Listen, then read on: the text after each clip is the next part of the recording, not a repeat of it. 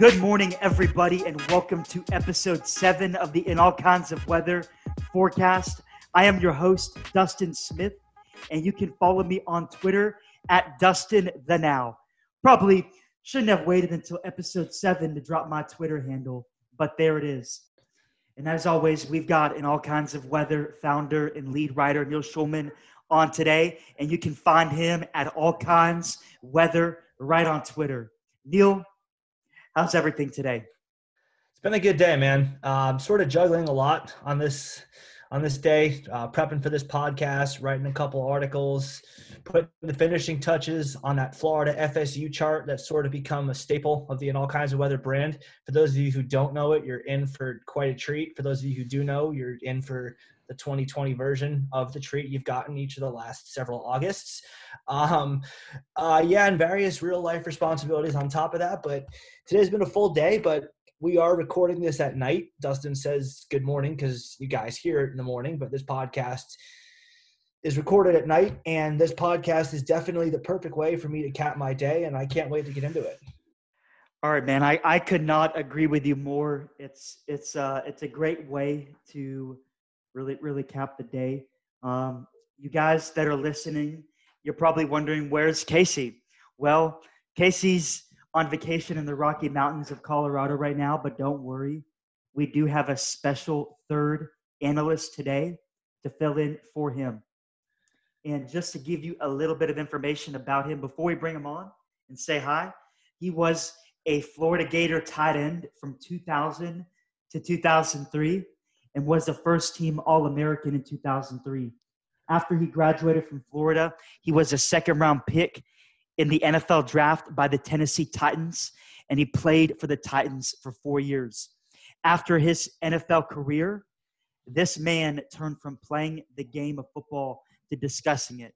He's currently a contributor for SouthernPigskin.com, which covers SEC, ACC, Sun Belt, and SoCon football.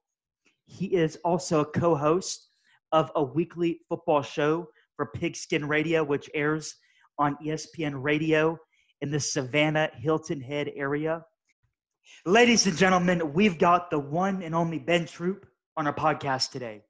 And he is here to get us ready for the 2020 football season.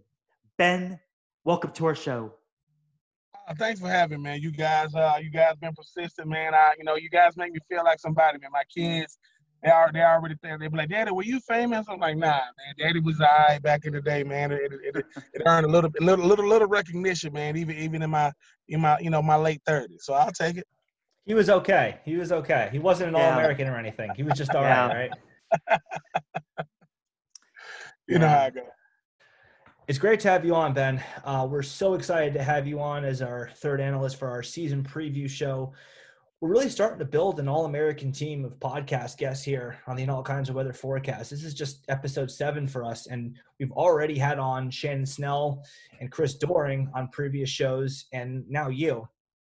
Now, in our last episode with Chris, we focused more on Florida's schedule as part of a discussion into the SEC scheduling process for 2020 as a whole. We talked more about the setup and the how and why it was set up the way it was. And today we're going to focus more on the Gators themselves. Before we get going today, 2 quick pieces of business. Number 1, we are very proud to introduce and announce our newest sponsor, Stingray Branding. If you or someone you know needs help with website design, graphic design, social media, mobile app, or search engine optimization, look no further than Stingray Branding. To learn more about their services and rates, visit stingraybranding.com. Thank you, Stingray Branding. We are so happy to have you on as a sponsor. The second piece of business we have today is, again, we got to shout out our partner organization, the Gator Good Foundation. This is a nonprofit organization that raises money to send an underprivileged Gator fan to the swamp for the first time. The unfortunate reality is that not everyone is privileged enough to be able to get themselves to a game. Those of us who are privileged enough to get to a game know just how magical the experience is. And so our goal at the Gator Good Foundation is to make that magic happen for them. This is supposed to be our 3rd year doing this. we've been in business since 2018, so that makes year number 3 for us, or at least it was supposed to be. Probably not going to happen at this point. That said, we do plan to do something for someone, and we are looking for applicants to take to a game in 2021. If you believe that you or someone you know has a story worthy of consideration, email us at gatorgoodfoundation@gmail.com. That is gatorgoodfoundation@gmail.com. And lastly, we do have some big foundation news that's just around the corner that I'm going to tease one more time on this podcast.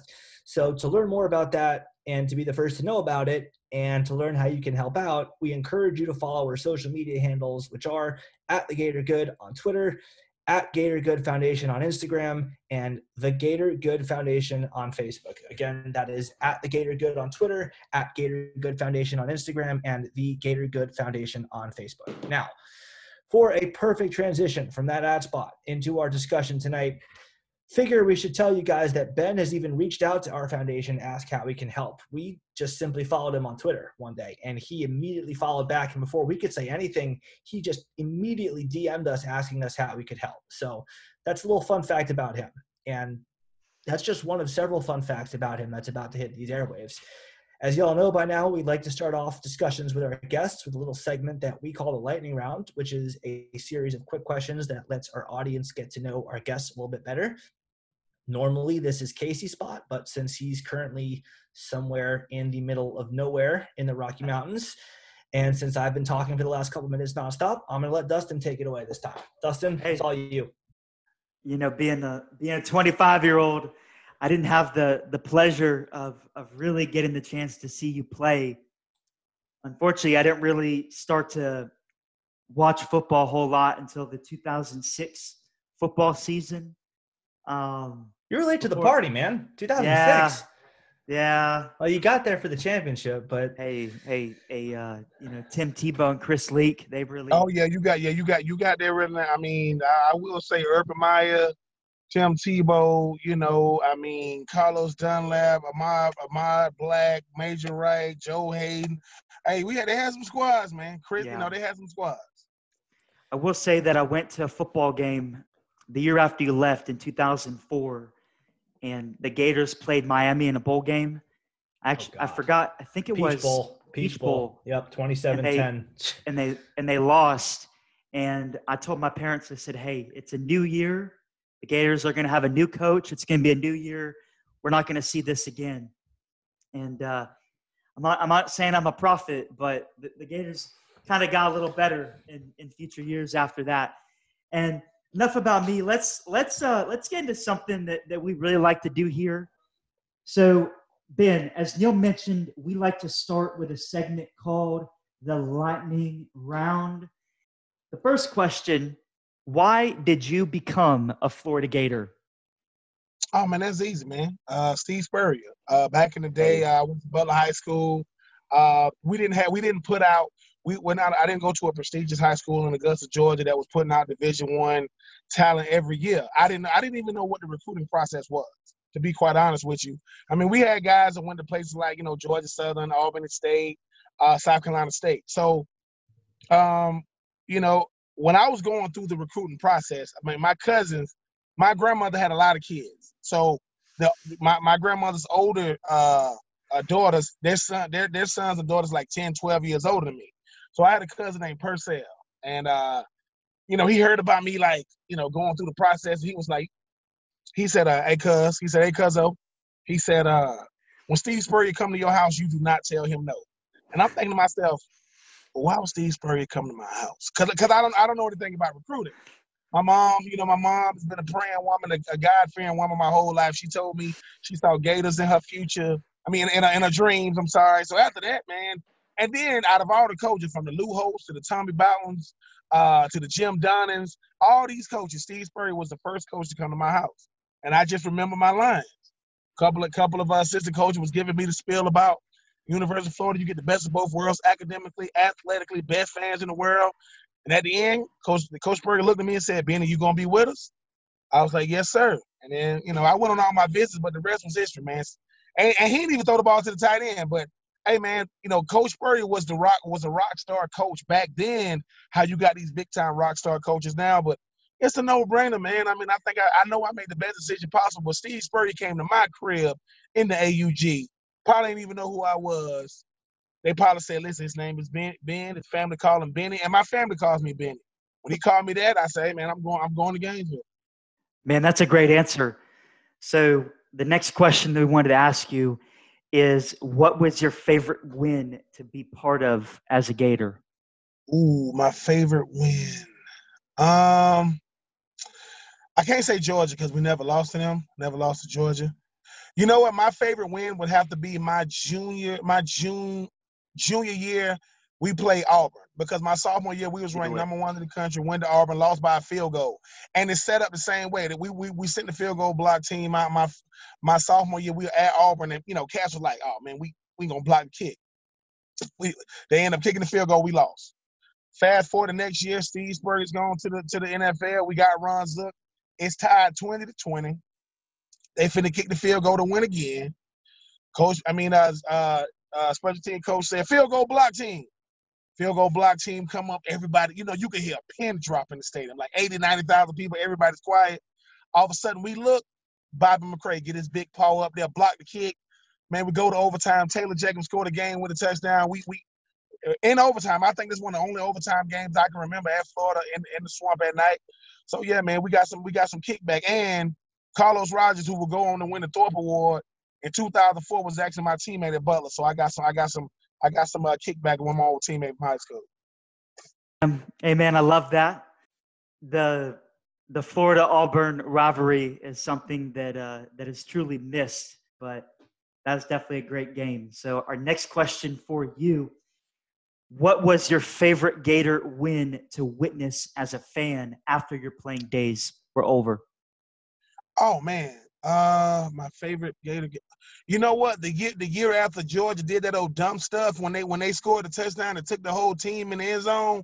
They trying to do that old cute stuff. And the next year when we beat the brakes off of them, and Urban Meyer kept calling timeouts at the end of the fourth. Like the game was over, and he kept calling timeouts at the end of the fourth quarter. And I remember Cam going up to Urban Meyer, slapping him on the butt. I cannot stand Georgia, from the state of Georgia. But I didn't like how they ran the whole, they trying to psych us out with their mind. So the next year, when we spanked that behind, man. So yeah, I mean that had to be my funnest one because them boys up there in Athens, man, they think they got a better brand of football than us. Yeah, they I don't know what they smoking, but they need to go back to the guy that giving them what they giving them and tell them, hey man, we tripping out here. Honestly, I'm low-key mad at Brandon Spikes for that day because, yeah, there was the big hit on Marino. We all remember that. He's a legend for that. But Brandon Spikes convinced Urban Meyer to challenge a catch by A.J. Green that Florida had no chance of overturning because he definitely did catch the football.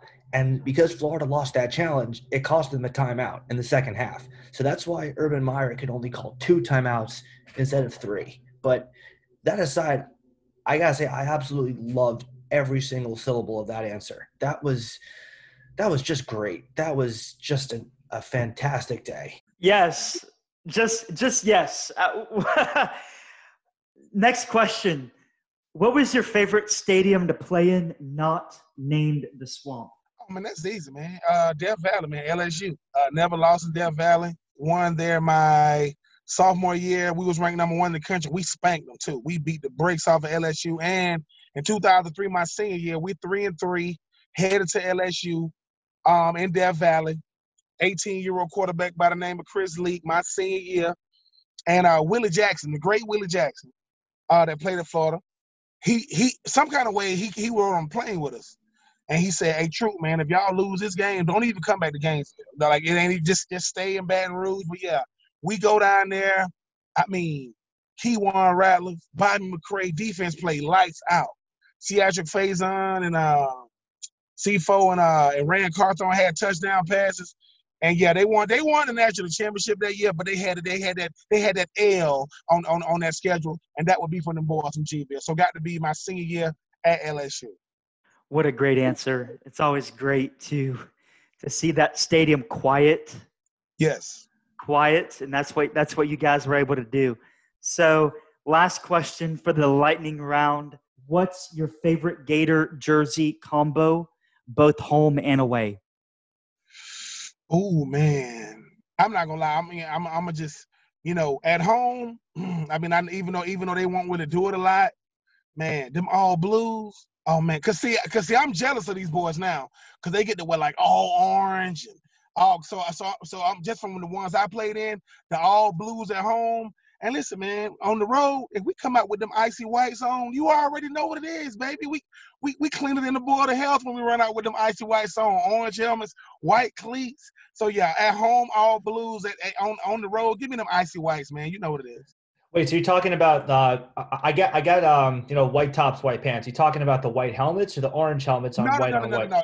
Yeah, see, that's what I'm saying. These guys now they get different. I'm talking about orange helmets, cursive gators with the Right. all whites. I mean, Okay, I've had, gotcha. I got it. Them all whites is like, I think I got a chance to wear the all. I wore the all whites at Vanderbilt when we had black cleats, and it was nice. I think my junior year. So yeah, I like the all whites. I mean, cause we got some of the we got classic like with the white with the blue top, blue with the white top. I mean, blue with the a blue top with a white bottom. But if I could pick I like solid, all blue at home, all white on the road, and we getting the dub either way. The monochrome look. I like it. Yeah. Love I it. think that was the most lively lightning round we've had so far. It just sets the table so perfectly for the rest of the episode. Let's do Yeah. it. Let's do it. Let's do it. So with that said, let's switch gears a little bit and talk about the here and now. Again, we really focused on the schedule and the setup of it by the SEC and how it was put together with Chris Doering, but it is such a peculiar setup that I feel like I'd be remiss if we didn't talk to you a little bit about it. I mean, it's nothing like what you played through in your time at Florida. So we're going to save our game-by-game predictions for the very end, but for right now, what are your thoughts on how the schedule sets up for the Gators? I think it sets up perfectly. I think you got some games in there to where, we got the usual suspects, of the Georgias, of the Tennessees. I like the fact that we can get LSU at home. I like the fact that we get Ole Miss on the road, Arkansas at home. We got some barometer games. So I just think that at the end of the day, we built for this. When you look at what Florida has been able to do the last couple of years to win 2 New Year's Six bowls and things of that nature, So I just think that at the end of the day, if Florida's gonna be who they say they're gonna be, which I believe they are who they say they are, let's go out there and see. I mean, I like it. I knew that when the schedule came out, I said Felipe's coming back to the Swamp. I already knew Arkansas was coming, But I think the schedule sets up great. And them boys from Athens, they think just because Jamie Newman's decided to opt out, y'all still got to come see us. So I think it sets up great. But I will say this. I'm a little disappointed we're not playing Alabama in the regular season. I guess we're going to have to wait to see them boys in Atlanta. I'm disappointed we don't get Auburn again. I love that rivalry. I made a point of that in the Chris Doering episode. I really missed that rivalry. I know they had to do it because they wanted everyone to play everyone else in the SEC, so they had to get rid of the second opponent. But, man, I was there in the Swamp last year, and I've never heard it that loud. Not for the Andre DeBose bomb against Alabama, not for the block against South Carolina. I know Texas. I've never heard it that loud. And it's Florida-Auburn, man. It's a rivalry. We got to have it. It's just so disappointing. It was great. I mean, I'm happy that Derrick Brown got shot down. Somebody shot him from the stands because he was definitely going to score. But listen, man, you had insane Freddie Swain, man. You had everything in that game. I mean, that one-handed pick by, you know what I'm saying? I mean, I just think that Florida is built for prime time. And I'm not saying the other teams in the SEC not, but we play our best. Listen, I'm gonna say this. Shout out to them LSU boys for what they was able to accomplish last year. But we groomed Joe Burrow. We the one groomed him. They better act like they know, man. Don't get me to talking trash by these other schools in the SEC. They all right. I give them they just dudes. But if it ain't Florida, it don't matter. Well, we welcomed them to the SEC with that pick 6 by Stewart. So, yes. It's set up perfectly. He did something stupid. You're gonna let somebody run a go on the outside with the inside breaking route. Man, we do this for real. Stewart was like, really? And I like the fact he punted that thing in the end zone. Shout out to Brandon Spikes who started that, by the way. I knew what he was doing. I'm just happy that Florida's back in the national conversation. Dan the Man Mullen is the man for the job. And we went from 10 wins to 11 wins. Let's see if we can add that 12th win this year. Sounds good to me. Man, if we could really get 12 wins, that'll be something special, considering the regular season's only 10 games. So that means you're winning not only the regular season games, but you're probably winning a few extra ones that are pretty special. So real quick, before we move on, I do want to kind of drag and drop one question from our podcast with Chris. The University of Florida announced that it'll only be having 17,000 fans in the Swamp at home games this year. I'm a math guy, so I did the math here. That's not even 19% of the capacity of Ben Hill Griffin Stadium. Last year against Auburn, Florida had 90,584 fans in the Swamp. Again, doing the math, that's 18.767. Yes, I went to the thousandths place percent of the Auburn game, a game that anybody who was part of that or watched it on TV or saw the Twitter clips of what it looked like when P. Ryan ran the ball and got in the open field and scored the touchdown, and the entire place, in the words of Mick Hubert, was an insane asylum. It's going to be very different this year. You've been a guy who played in the Swamp, played for a guy who created that name, the Swamp. So I have to ask you, Ben, what are your thoughts on having 17,000 fans? Well, I mean, it kind of goes with this year. I mean, this is a new normal for 2020. I mean, everything has been, like replaced with something different. But listen, Florida already had the hottest tickets, going. I mean, if you had access to all the tickets, they still hard to get. You still got just as many people outside of the stadium as you did in the stadium, but it's just gonna make 2020 that more prestigious. Like, think about people who are going to their first Florida game this year. You got the best seats in the house, and you're gonna look back on and say, hey, man, how you know you're a real Florida Gator fan? Because I got tickets in 2020. I think I am happy at the fact there are gonna have some fans there, but it's gonna be different. It is gonna be very, very different. And I don't listen. I do not envy these ticket masters. I do not envy the people who are over these tickets. They probably got to change their phone number. They probably got to change their address because it's got to be crazy. But I wouldn't expect nothing different. I mean, at first I was thinking that the players are going. I mean, it was going to be weird having to play in an empty stadium. But the fact that you're not going to have to pump in crowd noise, because I guarantee that 17,000. Oh, they're going to do their best to sound like 90,000. It's still going to be loud in there. So so shout out to the 17,000 people. Hopefully by the end of the year, if they got a vaccine or something. I'm not Dr. Fauci or anything of that nature. I'm just saying maybe they might might get a chance to have more. But man, the fact that they've already announced it's gonna be 17,000. Oh my God! I mean, could you imagine trying to get one of those tickets? And I don't even know if that's counting season ticket holders, but hey man, I do not envy you ticket masters people. May God bless y'all, because it is going to be crazy. I tell you, to be in that LSU game, I would put on a spacesuit just to be in that game. So, question, how are the players going to get juiced to play in front of just 17,000 fans? Is it going to be any different than? No. It's Florida. I mean, man, let me tell you something. If you need fans to get you ready to put on that orange and blue, you're doing the wrong thing, man. It's because I will say this: while you do feed off the fans, which you do, I'm not gonna lie, they are a huge part. Once they kick the ball off, man, it's all business out there. It's almost like you trying to, you understand that you carrying on a tradition. Man, Emmitt Smith came through them doors, man. Young blood and those guys came through. Steve Spurrier. So I just think that you're going to realize just how prestigious the position you hold when you run out of there. Hubert's still going to be out there saying, he's still going to be on the announcing, those Gators. But I just think that whenever it's limited capacity, whenever it's standing room, whenever it's like limited seating, but you steal the show. I don't care if they will let 2 fans in there. you steal the show, hey, man, go out there, man, be a showstopper, man. Give those 17,000 fans the best game they ever seen, because I can't speak for these other fan bases around the SEC, a.k.a. they fake. They not real. We got real fans.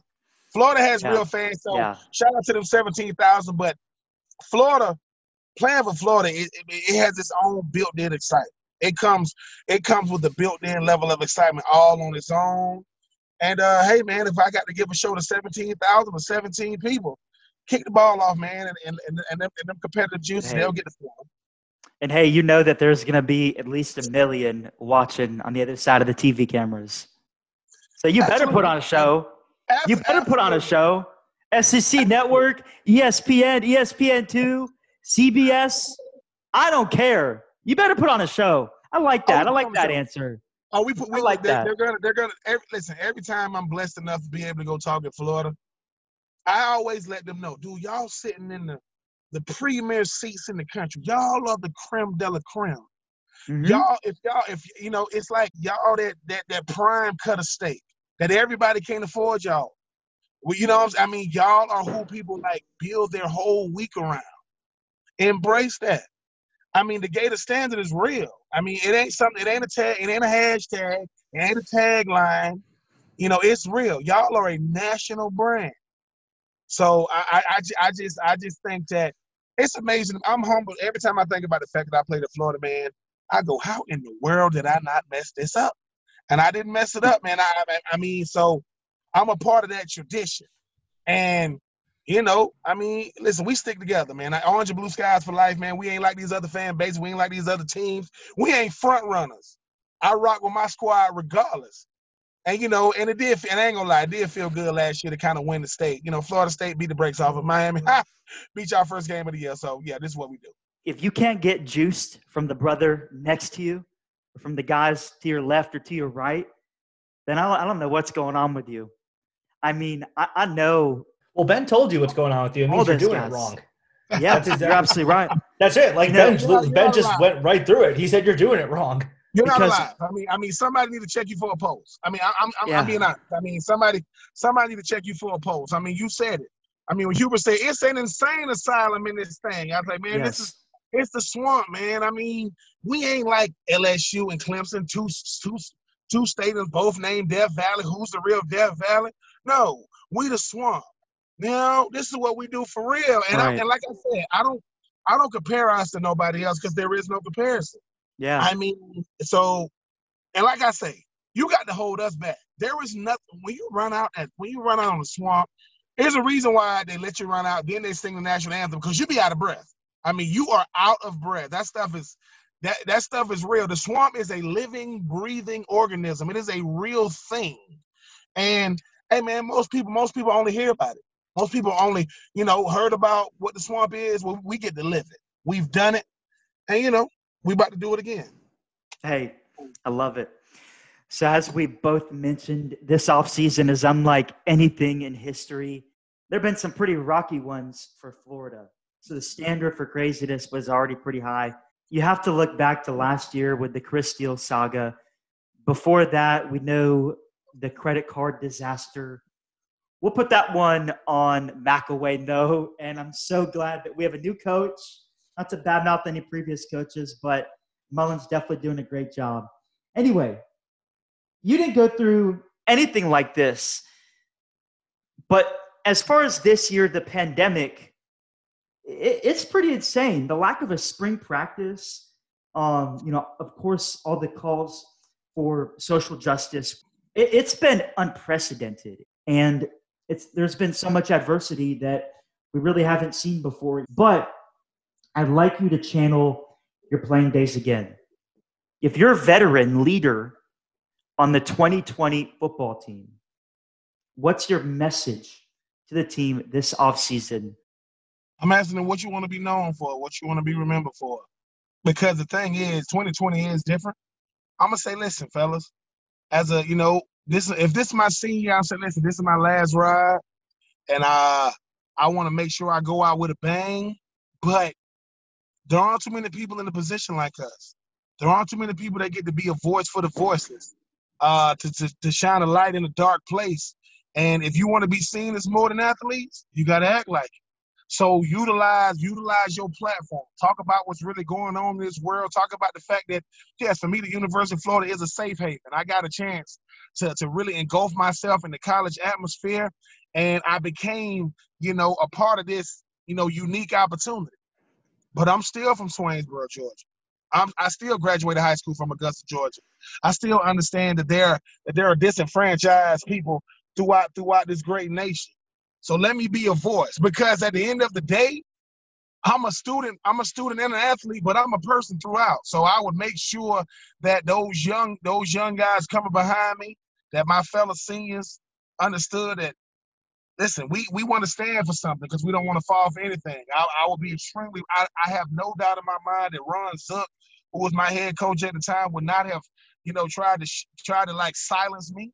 But I look at what Dan Mullen in the Florida, the entire Florida football staff said, we stand against it. I stand against it. And that's what 2020 is about. I wrote something about it on southernpigskin.com talking about player empowerment. That's what we should be doing. Because, listen, man, it's no coincidence we great players. We got the greatest coaches. We had the greatest school. We got the greatest resources. We got the greatest infrastructure. How can we not become great?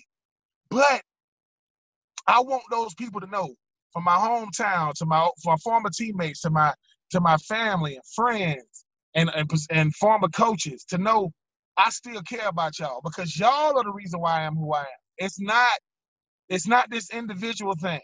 It's a me thing, not a we thing. So I would just make sure that those, and I'm going to say it, I'm proud of Trevor Lawrence. I'm proud of Kylan Hill. I'm proud of Marvin Wilson. I'm proud of the Pac-12.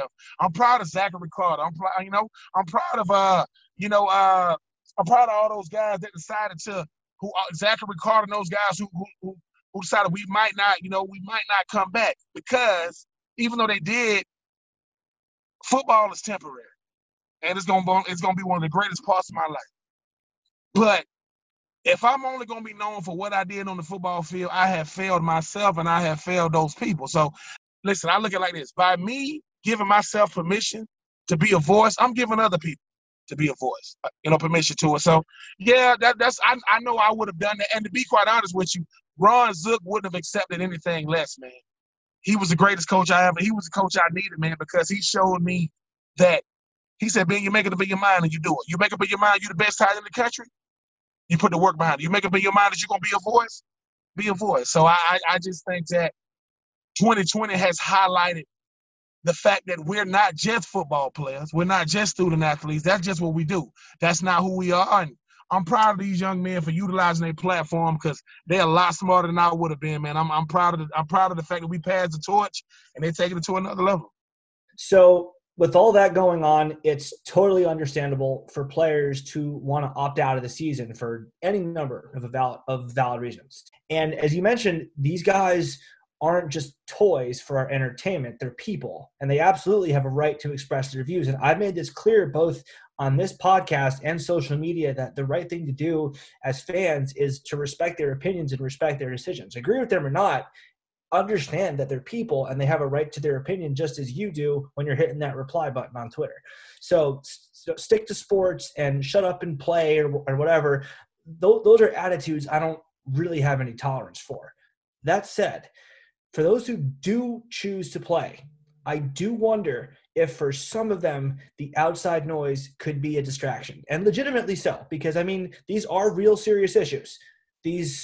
We're talking 17, 18, 19, 20, some 21-year-old kids having to face real issues that they should never have to face, but they are, and it's right there. So it would be understandable if these guys had trouble focusing on football. How do you think that Dan Mullen and his staff have done walking that line of, proving to the players that they really do care about them as people in this tough time, while also making sure that they're getting ready to compete for a national title? By supporting them in both environments. I think you have to do both. I think what happens is, obviously when you look at leadership, it starts at the top. When Dan Mullen says, "Listen, man, me as a white man, I don't go through a lot what my players go through. But if I can go in their living rooms and recruit them, and I'm telling their parents, man, I'm going to treat him as if he was my own son, what would I do for my own son? I'm going to empower him. I'm going to make sure that he's still going to be the best football player because I'm going to challenge him. You always hearing him talk about that strain. But I also understand that I'm empowering these people to be leaders away from football. They always talking about being a leader away from the football field. They talk about that Gator standard. And I think Dan Mullen has to do both because it goes back to what I said previously. Some of these young men don't understand who they really are. They really think they just football players. And you showing them, nah, you more than that. And they're teaching them how to multitask. Man, I could be great in a lot of areas. I could be a great football player and a great ambassador for people. I could stand up on Saturday to help us win, and I can stand up for people who cheer for me on Saturday. People that look like me don't look like me. So I think that the main thing is Dan Mullen and his staff doing a great job of making sure that they are promoting player empowerment through their voice. Because when Dan Mullen speaks, they listen.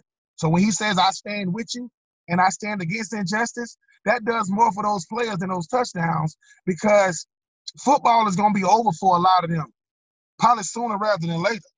So you propelling them to be all of who they are, not some of who they are. So I think that there ain't no such thing as just a football coach, man. You a father figure, you a guidance counselor, you a motivator. You know, you get me to do a coach's job is to get me do things I didn't even know I had the capability of doing. And that stretches far beyond the football field. So Dan Mullen, to me, has proven why he's a great coach. Not the X's and the O's, because we know he can do that. But the fact that he says, I stand, number one, I learned more than I've ever learned in the last 2 weeks than I've learned in my entire life. And I want to help my players by standing with them. I mean, who wouldn't want to run through a wall for a guy like that? It's funny you say that because I literally tweeted out a couple of days ago saying the definition of a family, Dan goes to war for his boys go to war for him. And I had pictures of Dan with the mask in that march with the Gator basketball team too. And I had pictures of, I think it was Trayvon Grimes, Amari Burney, and Kyer Elam either diving. Yeah, Burney and Grimes are diving for catches, for an interception and for a catch, and Elam was going high for that pick against Virginia and just showing like they'll lay their bodies out on the line for him the way Mullen's going into the trenches with them. It's not the same thing, but in a way it kind of is. Like they're doing things for each other that maybe isn't physically or emotionally comfortable. Like I imagine, I played football, like diving head first when you hit your helmet on the ground knocks the wind out of you. It's not the most pleasant thing, but you do it for a cause greater than yourself. Like Mullen going into the trenches with his boys, like he said, he doesn't really know much about it. This isn't his comfort zone. He's stepping out of it to do something for the boys that, he told their parents, I'm going to make sure that I treat this kid like my own son. So I think that's a perfect embodiment of that. We did a whole show about this with Shannon Snell. He was our first guest on the podcast, but I feel like I wouldn't be doing my job here if I didn't use this opportunity to ask you about the topic of racial justice. You're very well spoken and you're very active on Twitter regarding this topic. And I also think that the more different perspectives we get on this topic, the better off we all are. So you kind of talked about it before, but I wanted to give you the floor and let you tell us everything that's on your mind about what's currently happening in our country regarding racial injustice right now. It's unfortunate. I mean, if I would be remiss if I didn't say, man, it wasn't something to where that really like touches a nerve for me because a lot of people be trying to make it seem as if we just making things up. I'm always talking to Kevin and BJ, the guys I'm blessed enough to be on the radio with. And I said, listen, man, black people don't wake up in the morning and send a mass text message and say, hey, today we're going to talk about Breonna Taylor. Or today we're going to talk about Mr. Blake. Or today we're going to talk about Ahmaud Arbery. No, it's these things are happening. And, until the people it does not affect are just as outraged as the people it does affect, these type of things are going to go on. And let me say this. As a black man, I'm not blaming white people. Or if I say I'm pro-black, I'm not saying I'm anti-white. It comes back to the fact that, I'm a person. And my reality and your reality might not be the same, but we live in the same world. We share the same wants and we want the best for ourselves and our children and our lives. But I just think that when you talk about social injustice, it's one of those things to where I just want to make sure I'm doing my part. I want to make sure that people understand that I'm not walking around with a woe is me mentality. I'm just trying to make sure that I utilize my platform. I utilize my gifts, my strengths, my abilities to push this narrative. I mean, I'm proud of Colin Kaepernick because people didn't understand him in 2016 because they thought he was looking for clicks. They thought he was looking for, they thought he was sensationalizing a topic he wasn't. He was talking about something that, and he didn't ask somebody to help him. He wasn't looking to get a whole bunch of fellow NFL players to join him. He was just looking to do his part. To me, social injustice is a sickness. It's a sickness that we have to, not just treat it, to make sure we, not treat the symptoms, treat the root cause. And I just think that what Dan Mullen says about just listen, understanding that, okay, some of this stuff can sound like a myth. It can sound like a folk tale, but it is real. What people don't understand is this. I live in Brunswick, Georgia. I don't live too far from what happened to Ahmaud Arbery. I run around my neighborhood just like Ahmaud. So what happened to him could have easily happened to me. And the thing is, I don't get to separate it. It's one of those things to where social injustice is one of those things to where, it's ugly. The truth usually is. But we shouldn't run from it. It's one of those things. If you watch a gruesome injury on Saturday, most people turn away. Don't turn away. Look at it. And let's find a solution together. This ain't about pointing the finger. This ain't about, oh, you this and oh, you that. No, we trying to eliminate. I have a 1-year-old nephew. He's a year old. I don't want my 1-year-old nephew to come up in the same world that I came with because I saw the best way to describe social injustice is this. It was a little boy. He walked into this building, and this lady sees him, and he says, "I need you to help me." And she says, "What you need to help me with?" And they just showing him and her. And then he shows her. Then she goes over, she grabs his doctor, black kid, little black boy. She goes over, she gets his doctor, black doctor. She says, "This little kid needs you to help him." Now everybody's kind of looking at the little kid. And the doctor goes over to him and he says, "I need you to help me with this." And they just showing the kid. Then all of a sudden, he says, "I need you to help me get this off." And the doctor says, "This doesn't come off." And when the camera goes wide, he has a target on his chest. And to me, that's a problem because at the end of the day, Martin Luther King Jr. said the best, man, judge me not by the content by the color of my skin, but the content of my character. Well, if you cannot get past my skin, you'll never get to that character aspect. So I just think that social injustice is a we problem, not just a me problem. And I didn't do anything to be looked upon the way I'm looked upon, but I'm not gonna run from it. I'm gonna do my part, and I just think that football taught me nothing else, man. It taught me that, man, we are stronger together. And I'm not looking for no handout. I'm not looking for no sympathy. I'm looking for empathy, understanding, and a willingness to get down to the bottom of this because, like I mentioned, if the people it doesn't affect aren't as outraged as the people it does, this is going to continue to go on. Here's what gets me on this topic. It's when something as innocuous as Gators for Racial Justice appears in a photo on Dan Mullen's Twitter feed, and people go into the comments and say, keep politics out of it, or, stick to sports, or just coach the team up. Worry about Georgia. You lost to Georgia the last couple of years. Worry about that, or worry about getting payback on LSU, stuff like that.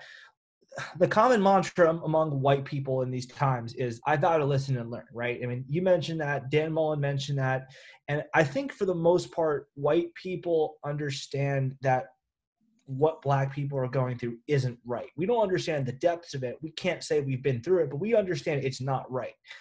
And I think that's a good thing because I think we need to be educated as much as possible in order to fix the problem. But how do you educate people who don't want to be educated on this topic? I don't know if you can. And I don't think that's where you place your efforts.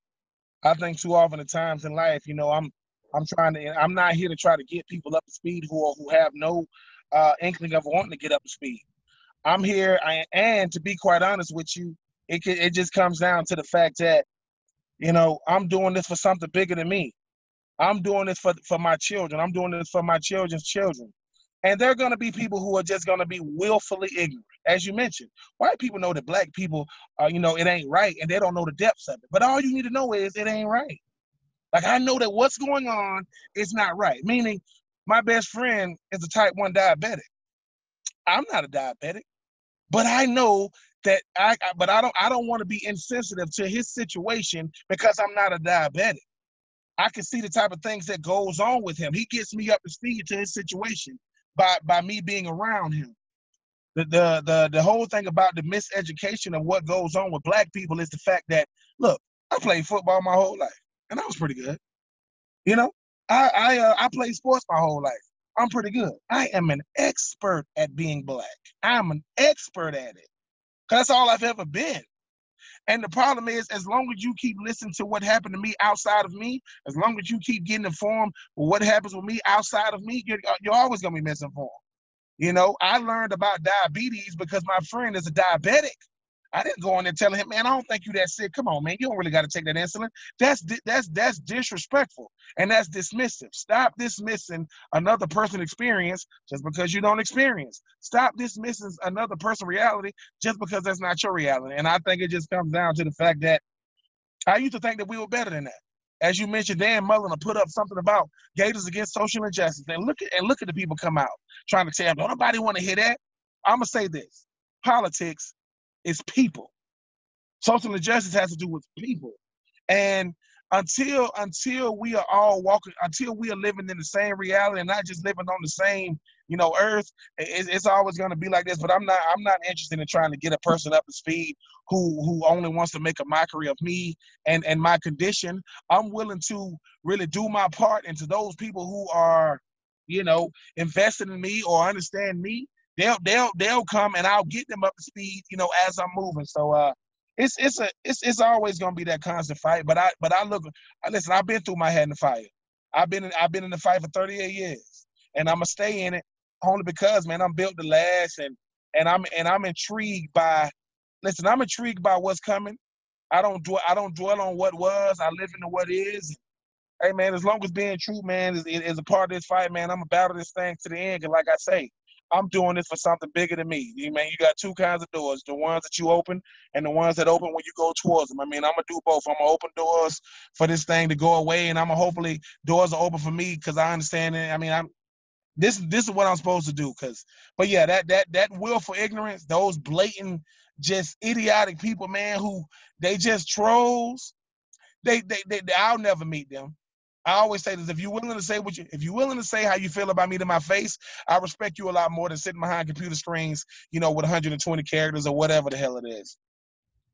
Yeah, so I don't really think that these keep politics out of sports people who associate Dan Mullen's Gators for Racial Justice posts with politics are really ever likely to get their wish, because whatever you want to categorize this topic as, it's not going away. It is ingrained in college football right now. You can't separate the two.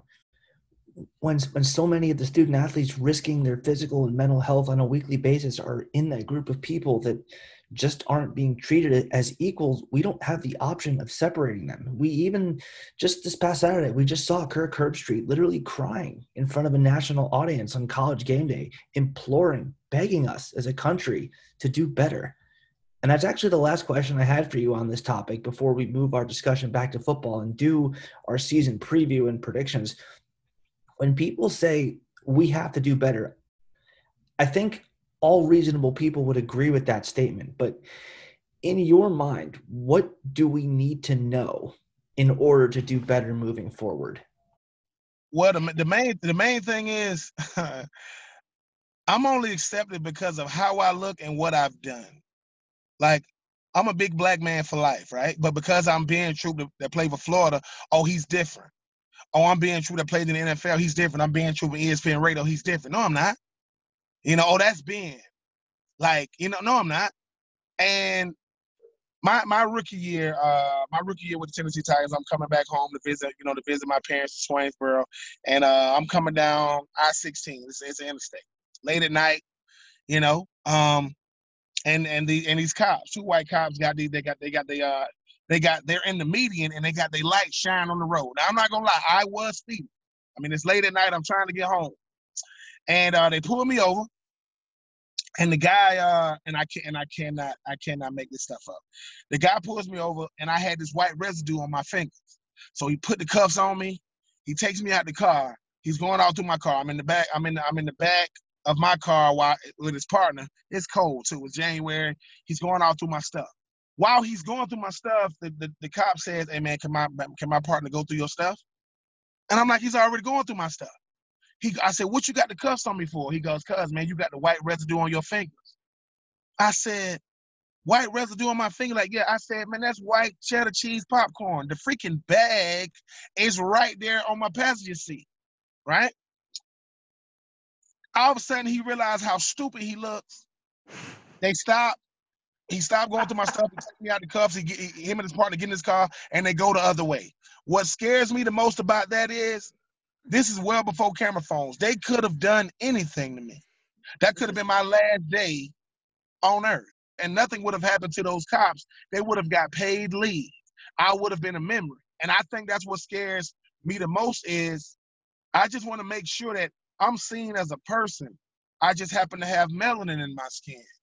And I just think that at the end of the day, you know, I want to be seen as a person. Yeah, I'm a big black dude. Absolutely. Love being me. There are privileges of being a big black man. I understand that. But the whole thing about it is, if you cannot get past my melanin in my skin, that's your problem. But the problem is you've already deemed me as a threat and all these different things. So I just think that it encourages. It just comes down to the fact that every single thing I do, every single thing I do, if I walk in the room, everybody's looking at me, whether it's black people or white people. But the thing is, white people have deemed me a threat just cause. And I'm going to say this. If you never deal with people that you only heard propaganda, false narratives, lies, stereotypes, stop living in that world. That stuff is not true. I am not non-threatening because I played in Florida. I'm non-threatening because I don't live my life that way.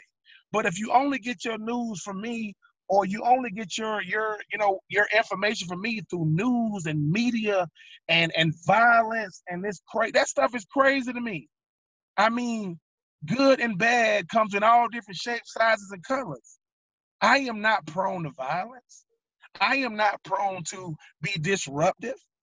I just think that at the end of the day, once again, if you don't listen to the people you have learned about and you're gonna go with the false narratives, I don't know what to tell you, but I don't walk around, like I said, I don't walk around with a woe is me mentality. I don't walk around with, nah, man, I'm going to give it hell.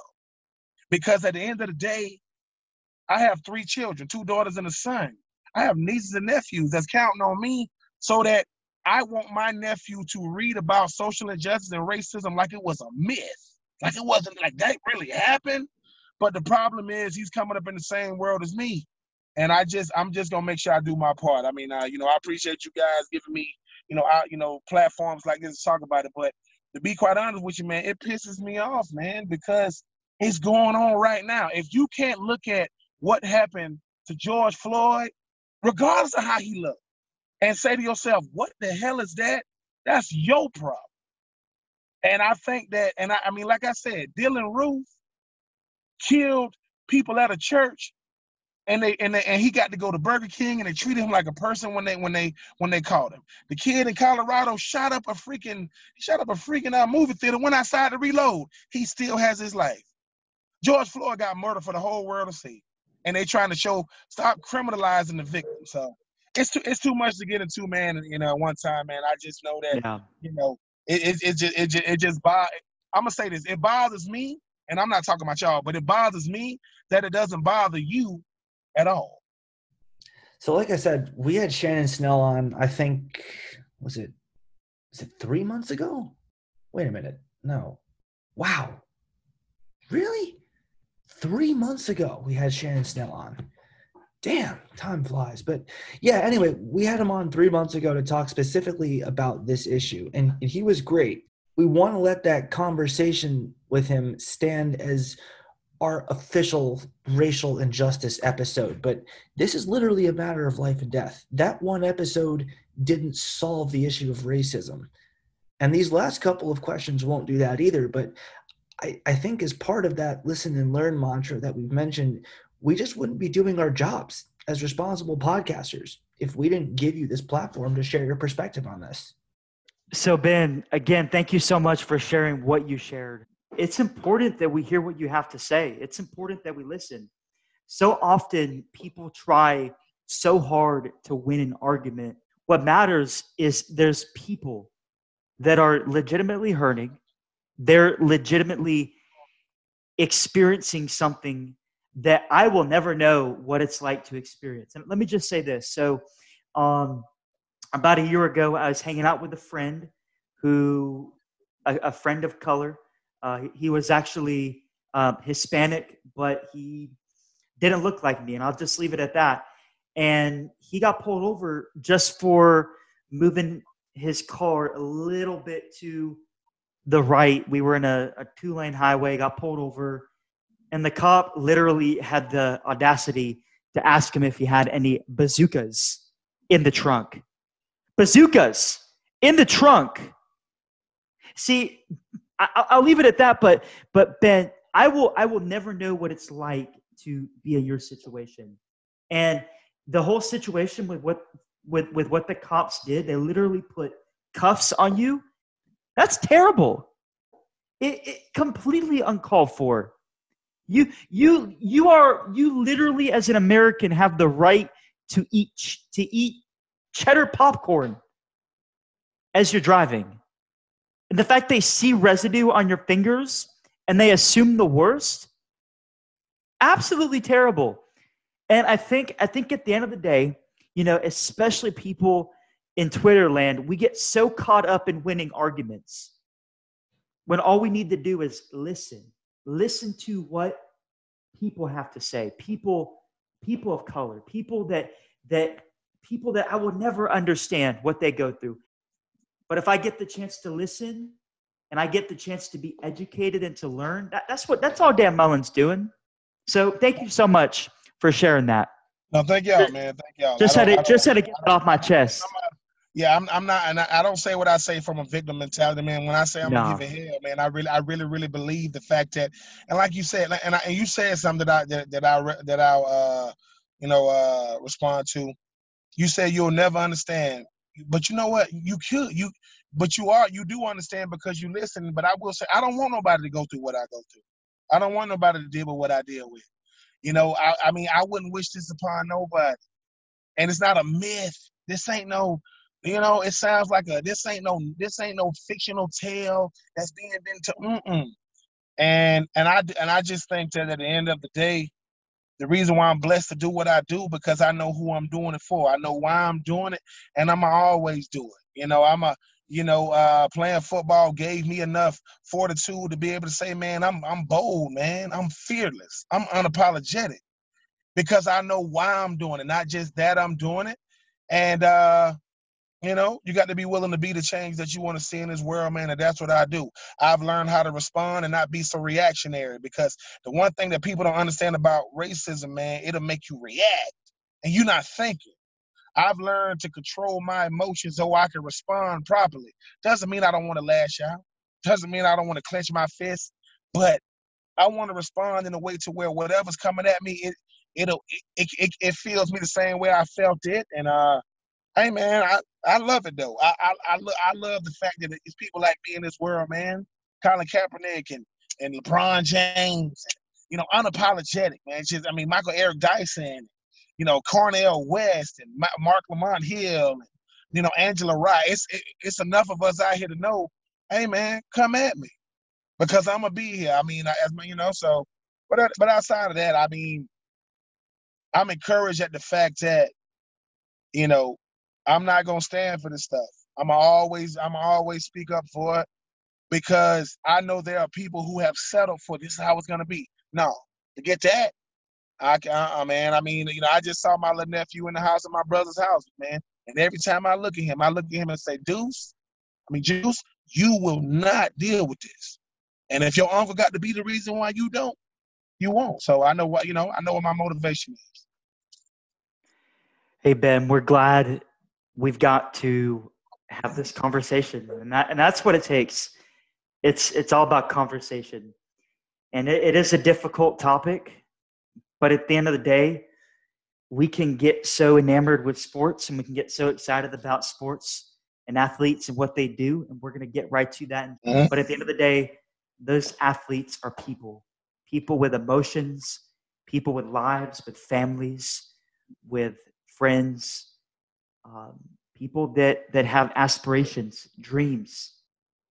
And it's important that we sit down and we look at that aspect and not just the sport aspect.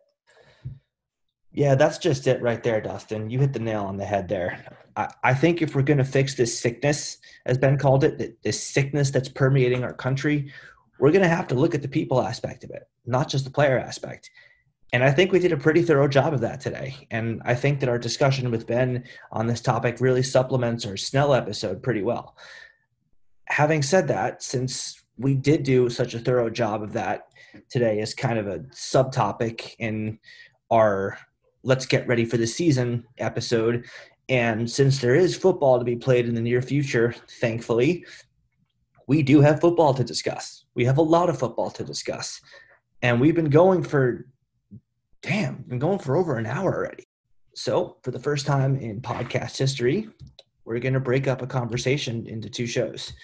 I know that means we're going to leave off on kind of a heavy note today, but we still have so much more to get into with Ben, and what we have talked about with him is far too important to just cram into a monster 2+ hour episode. So that's all we've got for this show. We're going to come right back and do our official 2020 season preview show with Ben. We'll talk X's and O's, and we'll make all kinds of predictions for the Gators in this upcoming 2020 season. As always, we thank you guys for listening to the In All Kinds of Weather forecast. If you enjoy our show, please feel free to leave us a 5-star rating and a nice review on iTunes. We're still in our infancy here, so we would greatly appreciate that as we grow and develop as a show. Ben, we thank you so much for spending time with us and sharing your unique perspectives. And we look forward to getting you right back next week and previewing the 2020 Gator football season. So thank you so much, Ben. Thanks for having me. Again, we thank you guys so much for listening. We encourage y'all to stay safe, stay healthy, and, of course, go Gators.